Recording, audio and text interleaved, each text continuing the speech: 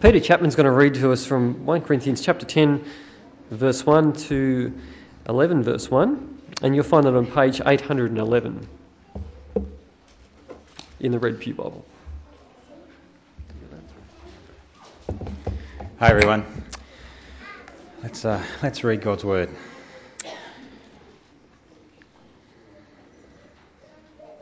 For I do not want you to be ignorant of the fact, brothers, that our forefathers were all under the cloud, and that they all passed through the sea. They were all baptized into Moses in the cloud and in the sea. They all ate the same spiritual food and drank the same spiritual drink, for they drank from the spiritual rock that accompanied them, and that rock was Christ.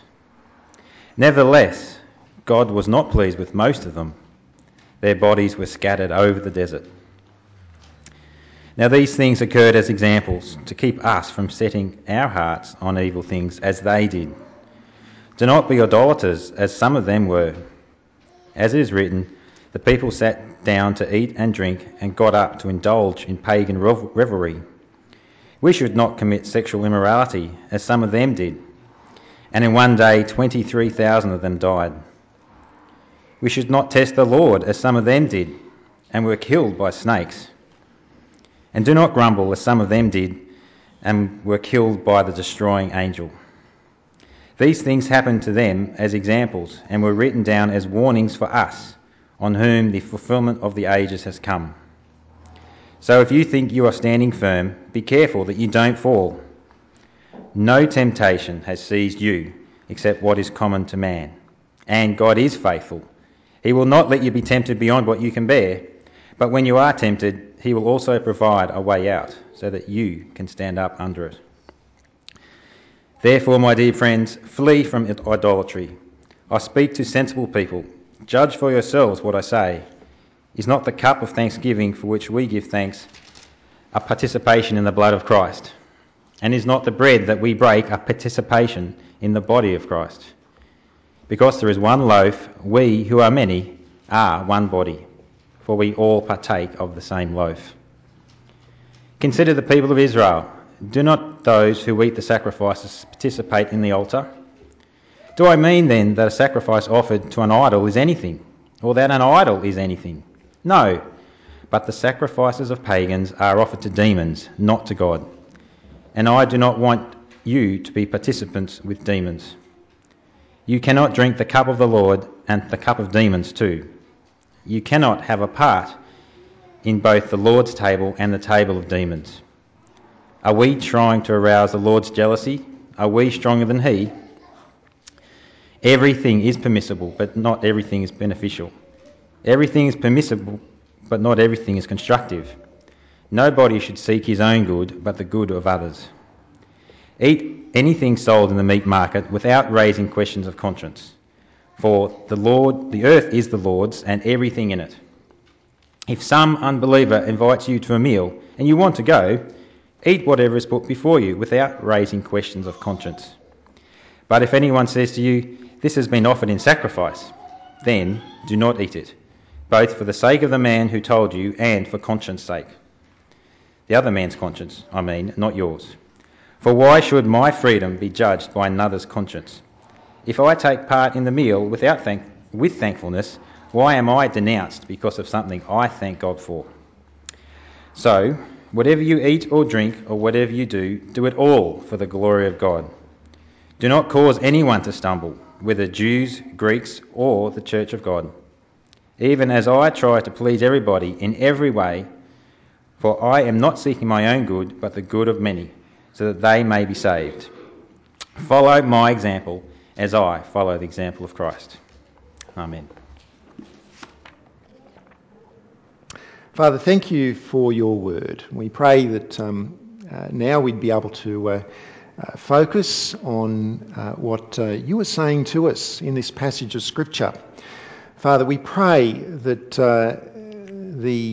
your word would not fall on deaf ears, but rather that on ears that are really eager to learn more about you, and Father, hearts that are willing to obey you. And we pray that as we are shaped by your word this morning, that we would be people who seek not our own interests, but rather that we put you first, others second, and ourselves last. And we pray this in Jesus' name. Amen. They say that pride comes before a fall. Where does that saying come from, by the way? Does anyone know? Any ideas? It's a very common saying in our culture. Pride comes before a fall. It's from Proverbs, that's right. It's from the Bible. It actually comes from Proverbs chapter 16, verse 18, which in our translation says, pride goes before destruction, but it's the same thing. By the way, the type of pride that it's talking about there is not it's not like the person who takes pride in their work, like the person who does a good job of things. It's the pride which it's about being arrogant. It's about thinking too highly of yourself, being overly confident, not being humble. It's no wonder that even non-Christians love this proverb, because it's so real, isn't it?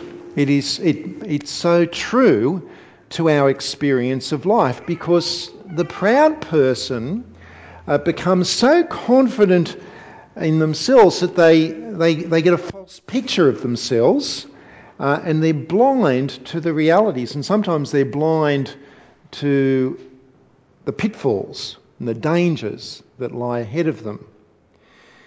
Now, what about us as Christians?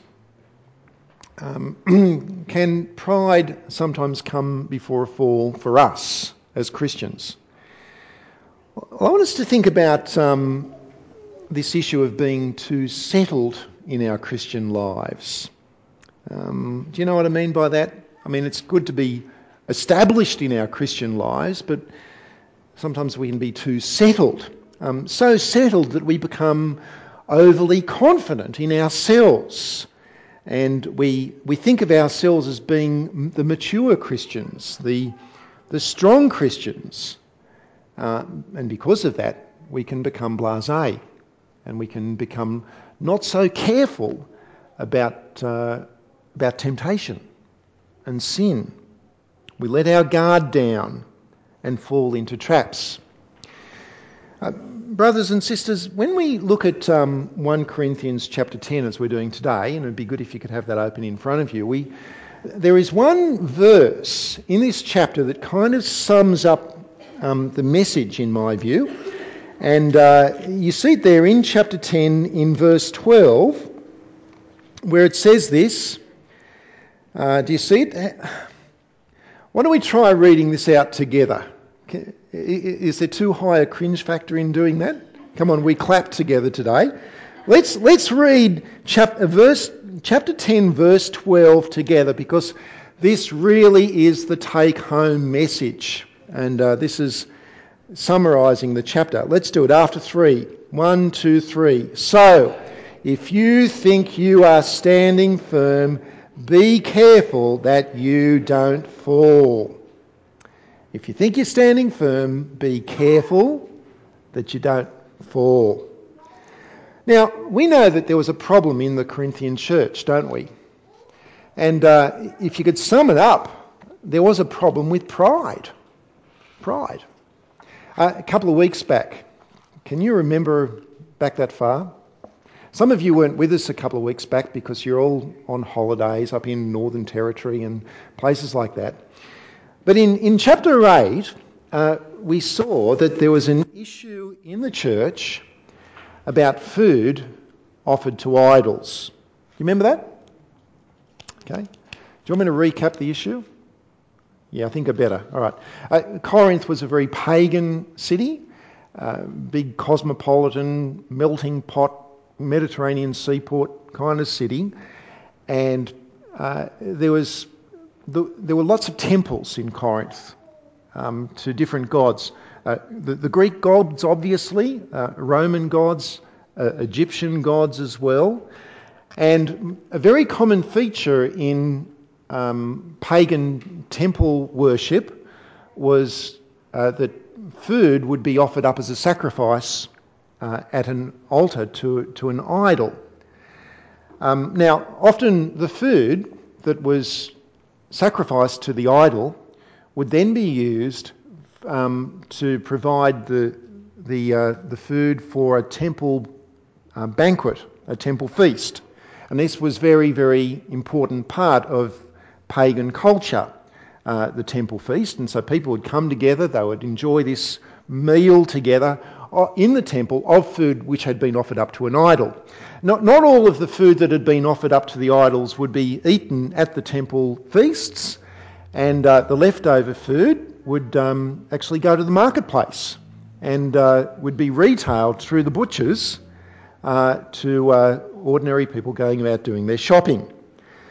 So the question was, do Christians have the spiritual freedom to eat food which somebody else has offered up to a pagan idol? Or would that be sinful? Now, in the church there were those people who were classified as being the weaker brothers and sisters, and there were those who were classified as being the stronger brothers and sisters. Can you remember what conclusion the stronger brothers and sisters came to on this question of whether or not food offered to an idol could be eaten? Remember what conclusion they came to? Well, they reasoned like this. They said that an idol is just a block of wood or a block of stone. The idol does not actually exist. It's not real. It's just an inanimate object. And the food is a gift from God. And that's okay to eat. And because the idol doesn't really exist, then it's fine to eat food that's been offered up to an idol. Now, at one level, they were quite correct. And that's why they were the stronger Christians, because they had that knowledge that was okay. But Paul has got reason to warn them about how they're using their knowledge and this freedom that they know that they have. And so in chapter 10, verses 1 through to 11, Paul says, I want to remind you guys of something which happened in the Old Testament. Now, I know we've read this already, but I'd like us to read it again, not aloud together, because we need to focus on this. Let me read chapter 10, verses 1 to 11.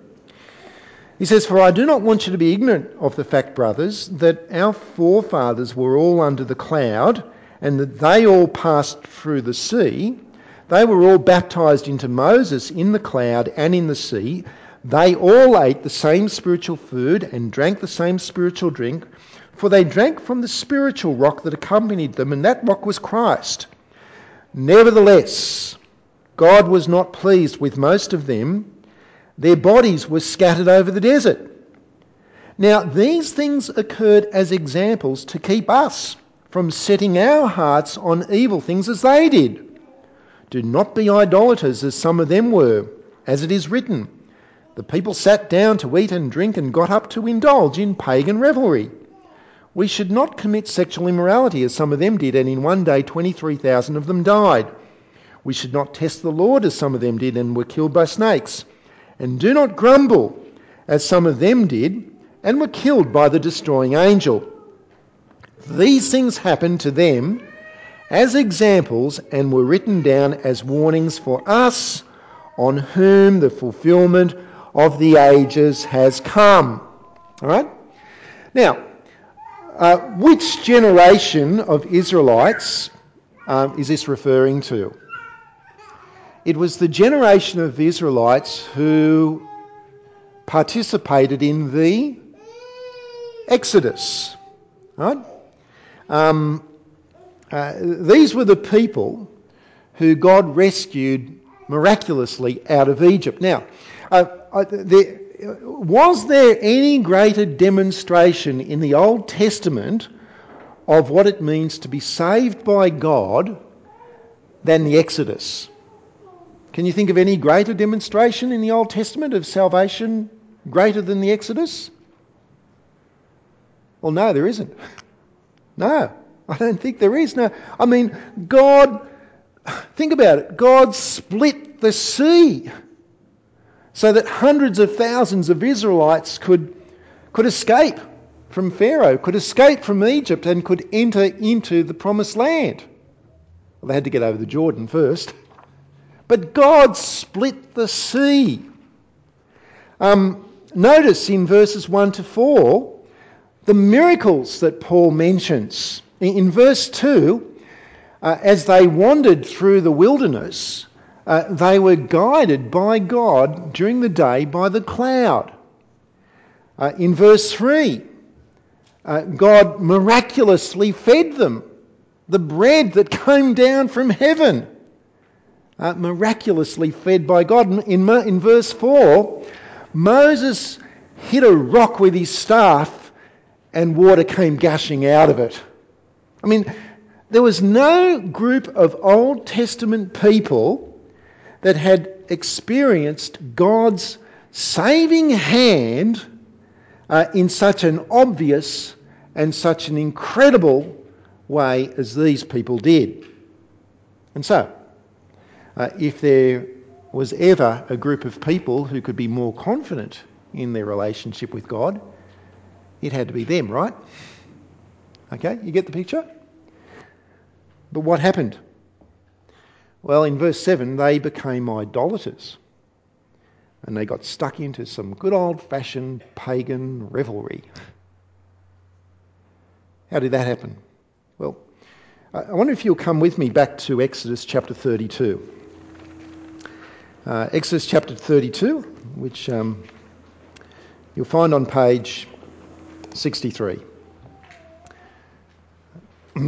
Verses 1 to 6. Now, Moses is up on the top of the mountain, Mount Sinai, meeting with God. That, of course, is where he was given the Ten Commandments. And he was taking his time up there.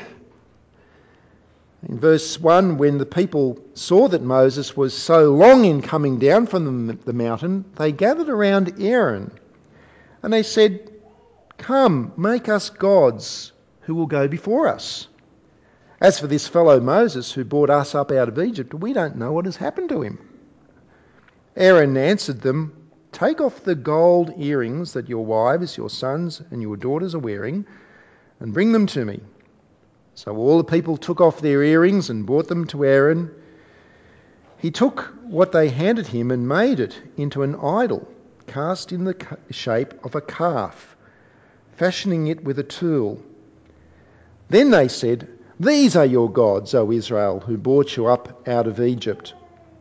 When Aaron saw this, he built an altar in front of the calf and announced, "Tomorrow there will be a festival to the Lord."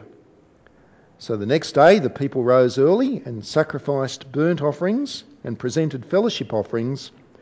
Afterward they sat down to eat and drink and got up to indulge in revelry. Now, there was no one who knew salvation like this mob did. But who were they worshipping? Yeah. In verse 4, they've gone and bowed down to an idol made of gold and silver, of metal. And yet in verse 5, who were they worshipping? They were worshipping, what does it say? The Lord. What are they doing?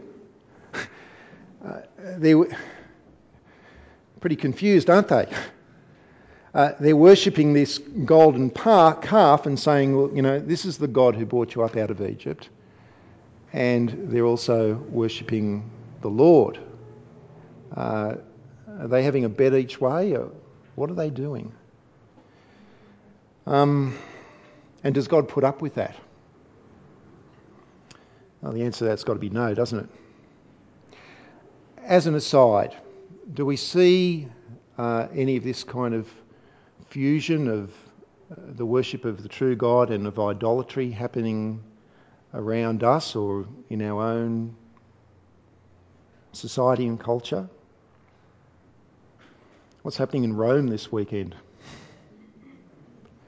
Right, in the name of the God of the Bible, thousands of people have gathered together to worship a woman who the church has declared, or will declare, to be a special person to whom you can pray.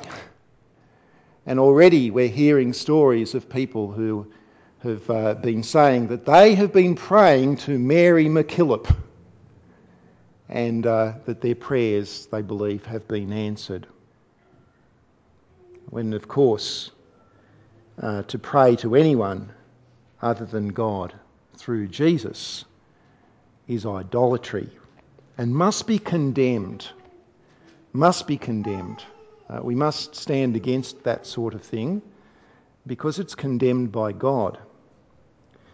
God doesn't put up with this sort of idolatry and this eclectic fusion of worshipping other idols at the same time as worshipping himself. And back in 1 Corinthians chapter 10, Paul says that generation of Israelites were condemned and judged because of their idolatry. And when you think about that, it's scary, isn't it? Because of all of the people, you would reckon that of all of the Old Testament people, you'd think that the people who with their own very eyes had seen the Red Sea parted and who had escaped across it without getting their feet wet, you'd think that if anyone was going to stay faithful to God, it would be them. They'd seen these big demonstrations of God's power.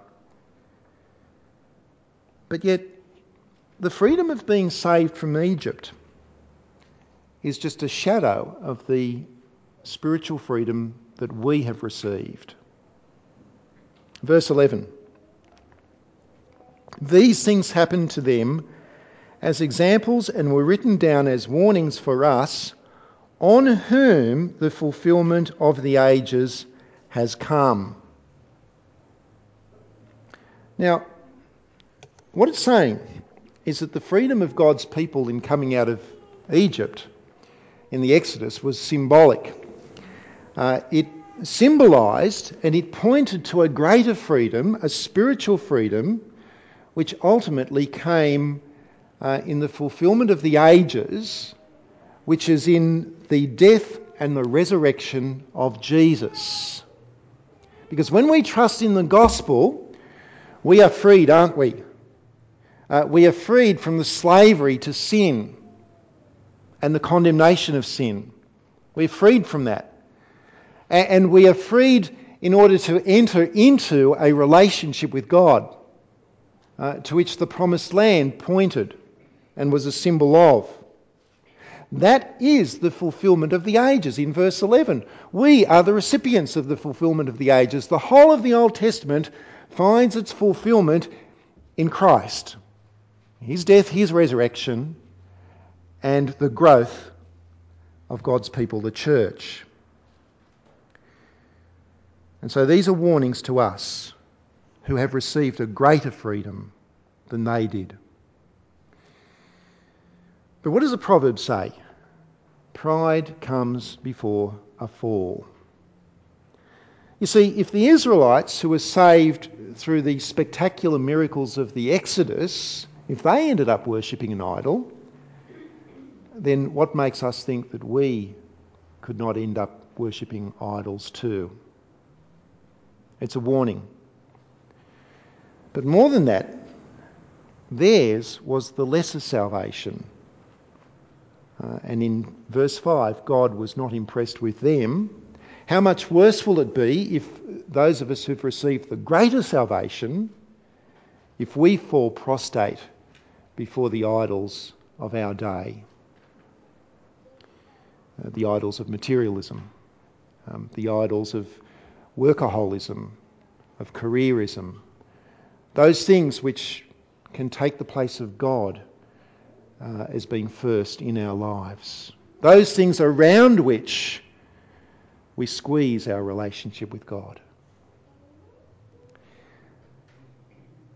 So bring this back to the issue of freedom in the Corinthian church. In verses 12 through to 22, Paul is a bit concerned for these so-called stronger brothers.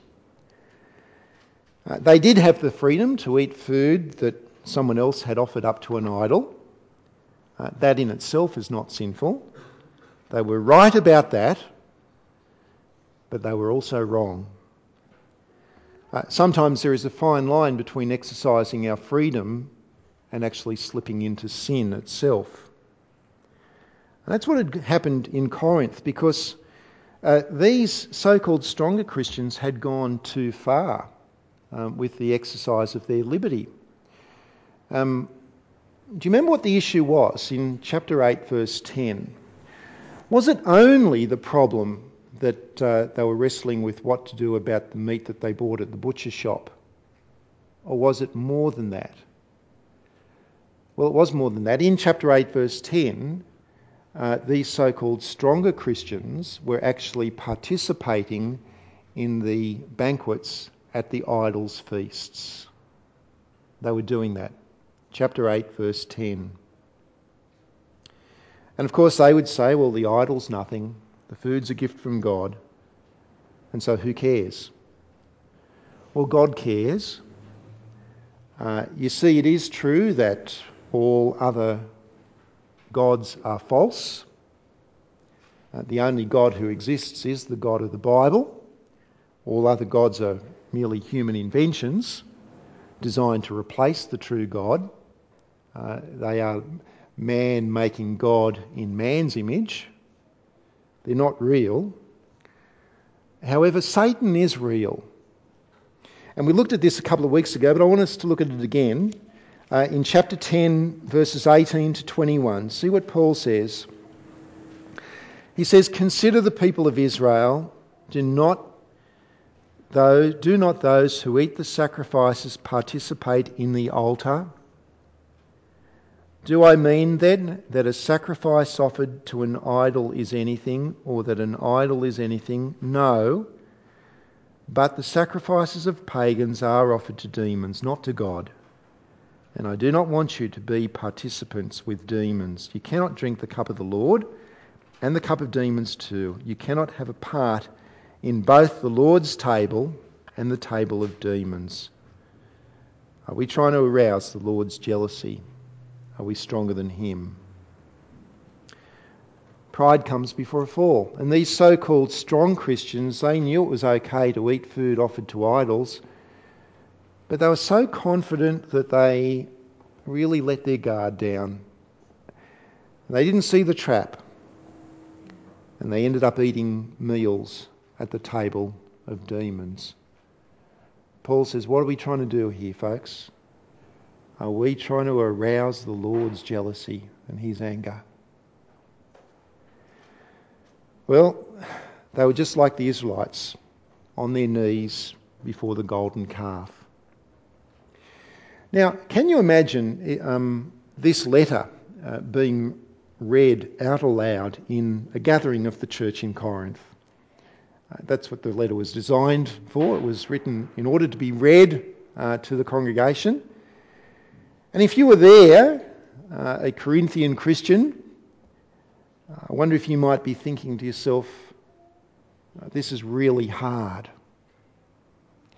I mean, for us, we need to apply this in our circumstance. We don't have pagan temples down the road, do we? There is one 150 kilometres up the road.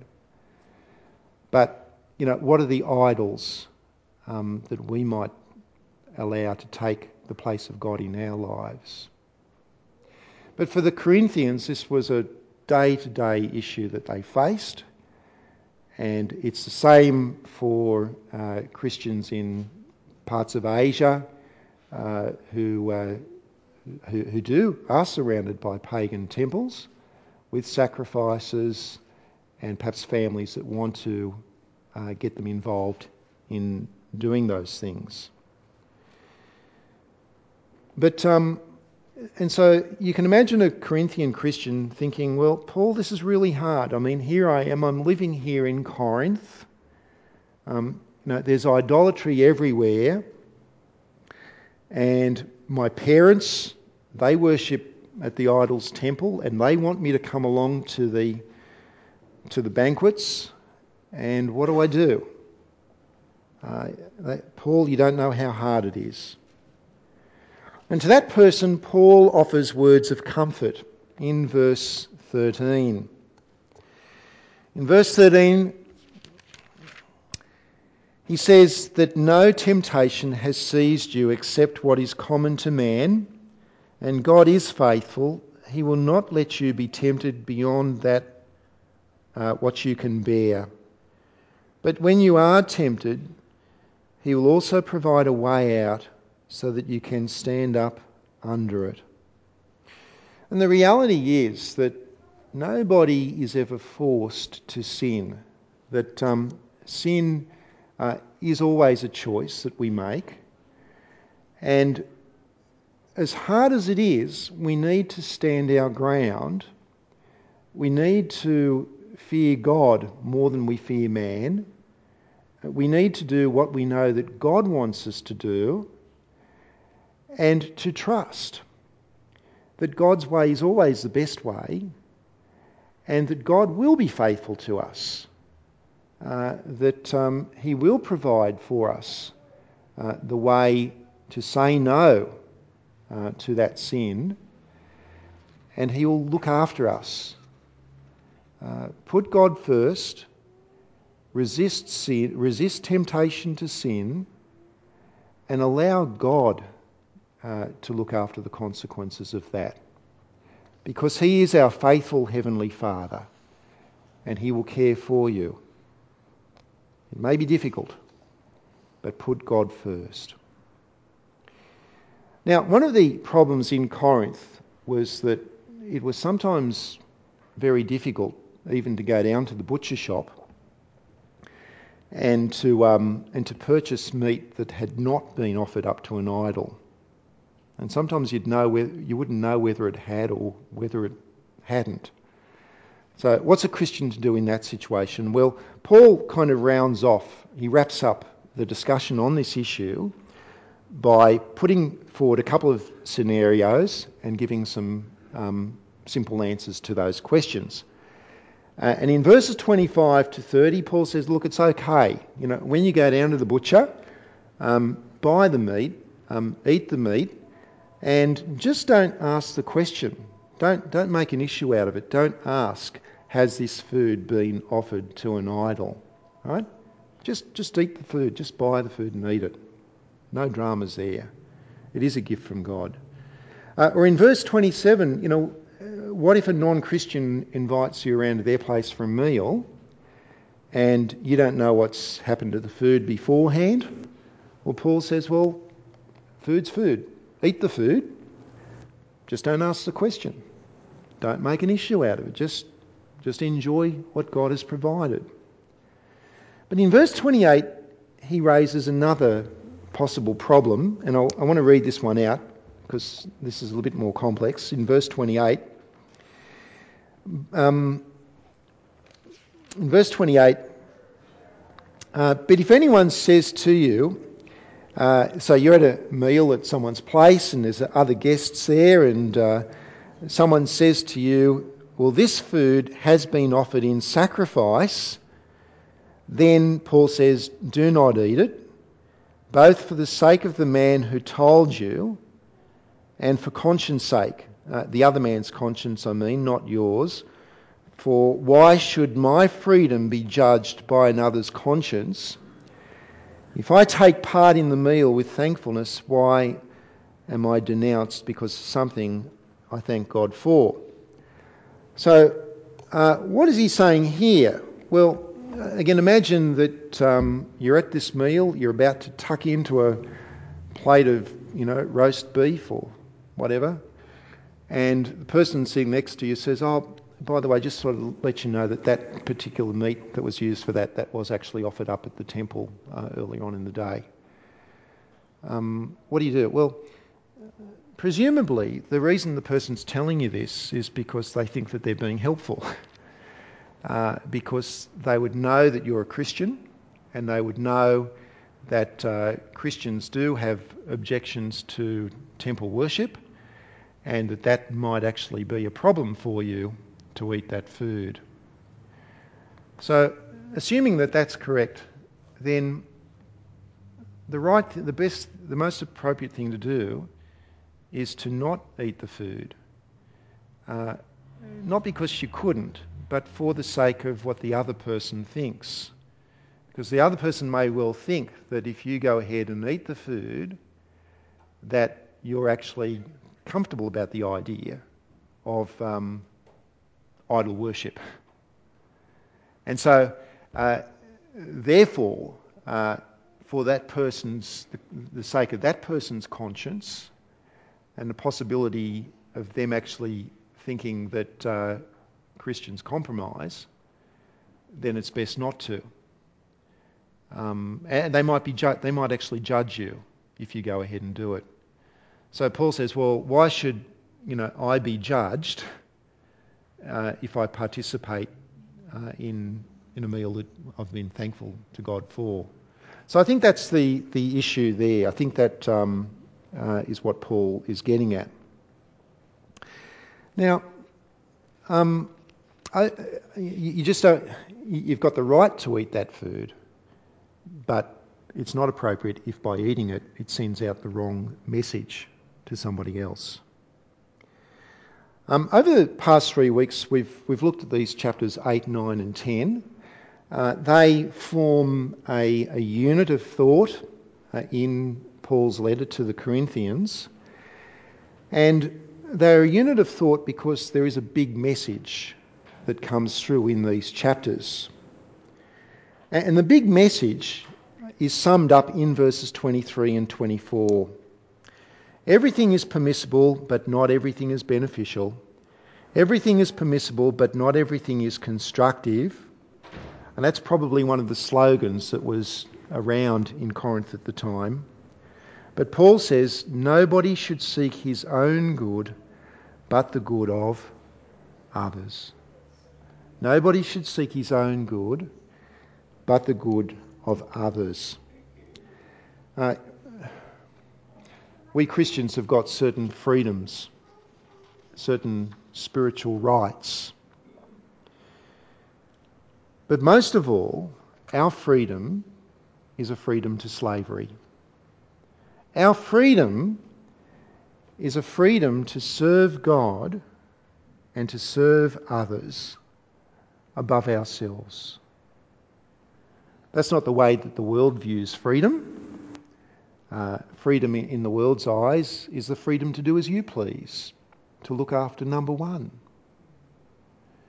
But freedom in the Christian sense is the freedom to put yourself last, to reverse the effects of the fall, to put God first, others second, and self at the bottom. And that affects this issue of being too settled in the Christian life. As I said, it's good to be settled in the Christian life if that means being established. But what are the problems? Well, pride is a problem, isn't it?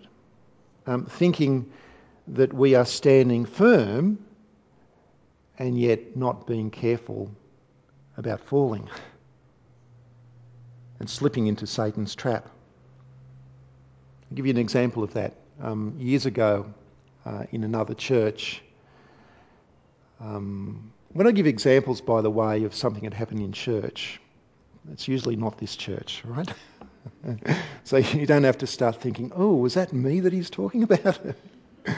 Years ago in another church, I was leading a men's Bible study group, and we were talking one night about something which I think men and women need to talk about amongst themselves as Christians, and that's the issue of adultery, because that's something which Satan wants us all to be involved in if we're married, and he's got lots of tricks up his sleeve to trap people into adultery.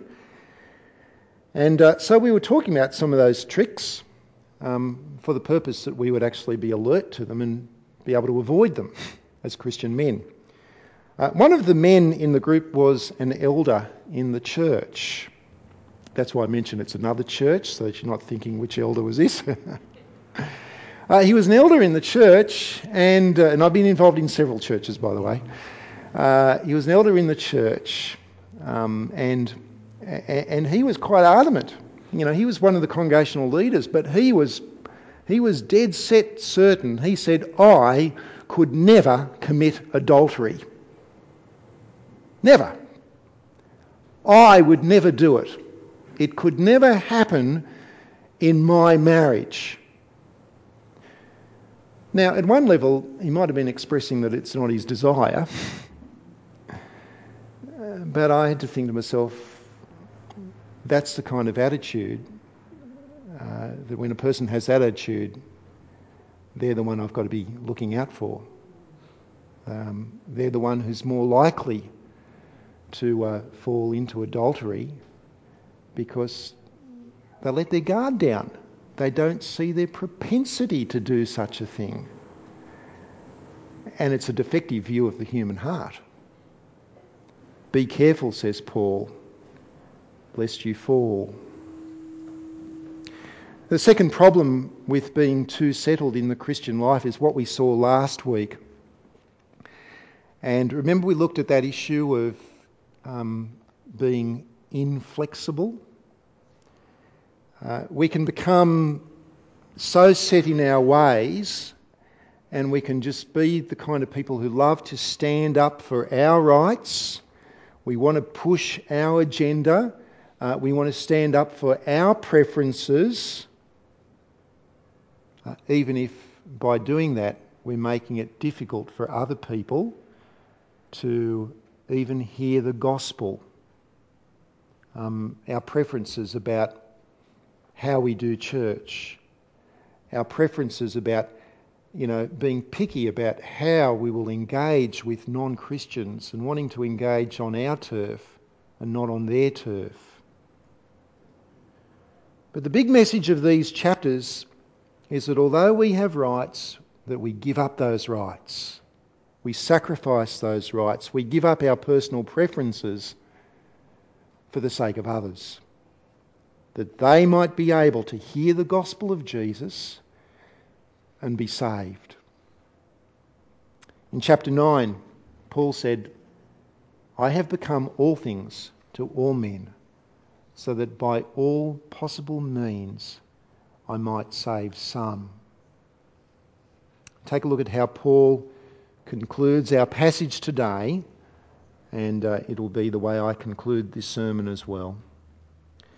In verse 31, he says, so whether you eat or drink or whatever you do, do it all for the glory of God. Put God first. Don't be flexible about that. Do not cause anyone to stumble, whether Jews, Greeks, or the church of God, even as I try to please everybody in every way. For I'm not seeking my own good, but the good of many, so that they may be saved. Follow my example as I follow the example of Christ. Well, what about you? Are you prepared to follow the example of Paul, who gave up his freedoms, his liberties, who when he wanted to reach Gentiles would go and sit and eat pork with them, as repulsive as that would have been to a Jewish stomach? Are you prepared to put yourself out for the well-being of others? Are you prepared to follow the example of Christ, who, by the way, followed the example of Paul, who followed the example of Christ, who gave up his heavenly home and stooped into our world, became one of us for our sakes? You prepared to do that? Let's pray. Father, we thank you for the incredible truths that we find in your word. And we pray, Father, that we would be inflexible people when it comes to the truth and when it comes to godliness.